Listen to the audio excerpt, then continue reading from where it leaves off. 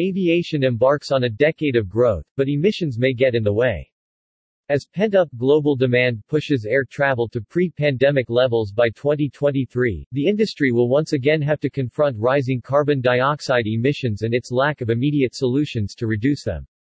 After struggling with COVID for more than 2 years, the aviation industry is set to rebound, with the fleet growing 4% per annum over the next 10 years, according to the Global Fleet and MRO Forecast 2022 to 2032. But as pent-up global demand pushes air travel to pre-pandemic levels by 2023, the industry will once again have to confront rising carbon dioxide emissions and its lack of immediate solutions to reduce them. The widely anticipated report, now in its third decade, digs deep into commercial aircraft deliveries and inventories, as well as aerospace production, to provide a comprehensive view of the size and composition of the commercial fleet over the next decade.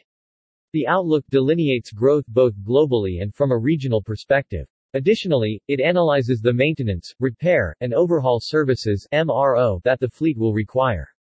Key findings for the 2022 to 2032 report include: the global fleet is set to grow to 38,100 aircraft by 2032, a compound growth rate of 4.1% over the decade.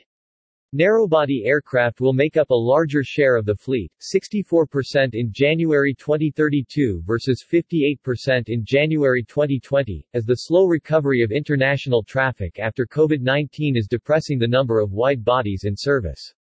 The fleet won't reach its pre-pandemic peak of almost 28,000 until the first half of 2023. The dedicated global cargo fleet grew 3% and conversions of passenger aircraft to freight carriers broke records, thanks to a double-digit expansion in demand with the COVID-related explosion in online shopping and the loss of cargo belly capacity. The MRO sector is being redefined by a fleet in transition, as airlines begin to take delivery of new, highly fuel-efficient narrowbodies and attempt to weed out older aircrafts that will need intensive maintenance sessions. By 2030, MRO demand is expected to reach $118 billion, 13% below the pre-COVID forecast of $135 billion, showing the lost growth from COVID.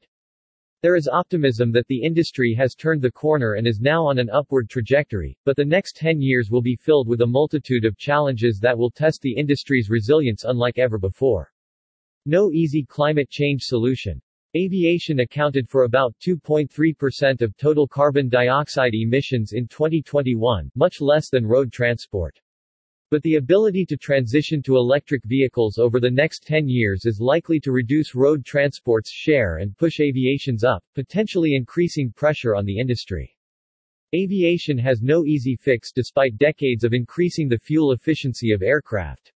While research and development are underway on the use of hydrogen and electric engines as substitutes for conventional fossil fuel-powered aircraft, those revolutionary propulsion systems are at least 15 to 20 years away from commercial production. And the one alternative, sustainable aviation fuel (SAF), doesn't have enough production capacity or the right economics to work for either airlines or SAF producers. As unimaginably bad as COVID-19 has been for aviation, the challenge of the next decade may be almost as disruptive. The industry needs smart strategies to get itself in a better position by the 2030s.